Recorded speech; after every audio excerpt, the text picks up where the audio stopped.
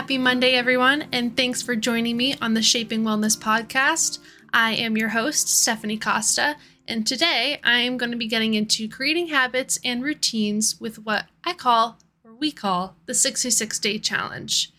So I first heard about this from work when I worked at Keller Williams. You may have heard of this challenge before yourself, especially if you work there, but if not, no worries, because I'm here to break it down for you and to really, explain the benefits, and hopefully you will want to do it yourself. So on average, it takes about 66 days to create a habit where you're doing something consistently for 66 days. If you have 1 or 2 days where you miss, whatever you were supposed to do, that's okay. But the goal is to not exceed 5 days, because then it gets really easy to fall off track. And again, we're trying to create a habit, so we don't want to do that. So these habits and routines can be related to business, personal, health, whatever you want it to be, you name it. This is your challenge. The whole point of it is to think about something that you either want to start implementing into your life or improve upon and do it for 66 days in a row. By the end of the 66 days, you should feel like it's a habit and it's part of your daily routine where you don't even have to think about it. It just happens. And the goal is to continue the habit far past the 66 days and to hopefully keep it going forever. Now, something to keep in mind is to make these challenges smart. And I'm not just saying smart as in clever.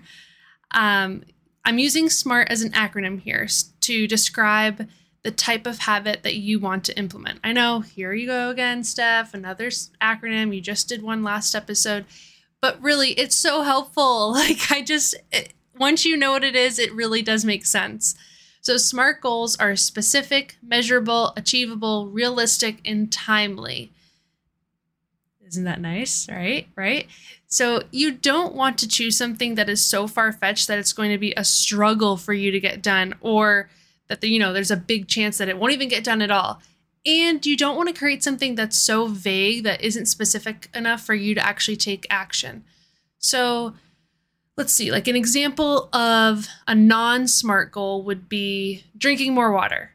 Okay, great. So you want to drink more water, but how much more do you actually want to drink? How much are you drinking now? Are you going to get it done by a certain time of the day? How are you going to track if it's actually more than what you're drinking? You know what I mean? See how vague that is, just drinking more water? So a better example would be, I'm going to drink a gallon of water a day and half of it be done by 12 o'clock. So that is a super SMART goal.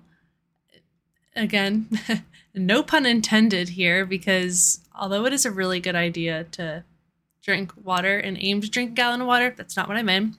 But it's specific, it's definitely achievable and realistic, and you can measure it by making sure that half of it gets completed by 12 p.m. So like I said earlier, you want to choose a habit that's going to better yourself in whatever category of life you choose to improve upon. But also, when you're thinking of what this goal or this habit, routine, whatever you want it to be, is going to be, think about what your big why is. Why are you choosing this habit over something else? Why are you going to do it, and why is it going to make you more successful or be a better person or be happier in life? I started one back in December, which was just learning 15 minutes of Portuguese every day. I was going to do 30 minutes a day, but I honestly knew that I was going to be setting myself up for failure and I would easily fall off the wagon. So I moved it and I changed it to be 15 minutes because super realistic. So I downloaded the app Duolingo, which, by the way, I highly recommend if anyone is trying to learn a new language. It's free. It's super interactive. I did pay for the version because I kept getting a couple things wrong. And if you don't pay for it, then you have to end up paying to get extra lives. Okay, that's a side story. But anyway, I decided to dedicate 15 minutes of my day to learning Portuguese. Some days I will end up doing 30 minutes and I won't even realize, but that doesn't mean I don't have to do it the next day. If anything, it's just an added bonus because I'm learning more, but I still have to do it every day for 15 minutes. My big why is that my husband, Tyler, is 100% Brazilian. So he and his entire family speak Portuguese fluently. Luckily for me, they also speak English. But when I go to family gatherings at his parents' house, I'm trying to figure out what they're saying, and he has to translate half the time, which I feel silly because I'm totally capable of learning language, you know? Like, they'll say a joke, and everyone's laughing, and I'm just sitting there like, what? And then Tyler will tell me what it is, and then I'm like, oh my gosh, ha! But by this time, they're already, like, moved on to the next topic, so it's very embarrassing for me.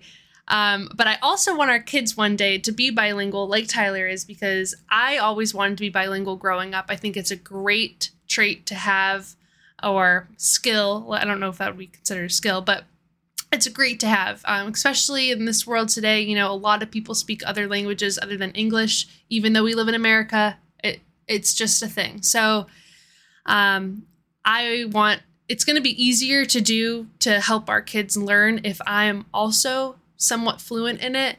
Otherwise, I'm going to literally have Tyler and our kids talking crap about me in front of my face, and I wouldn't even know what's going on, and that is just not going to happen.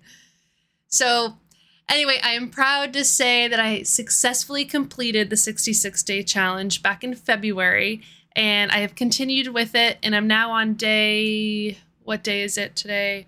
Oh my God, today is day 100. So that's kind of cool. So today, 100 days is, 100 days of doing 15 minutes of Portuguese, believe it or not.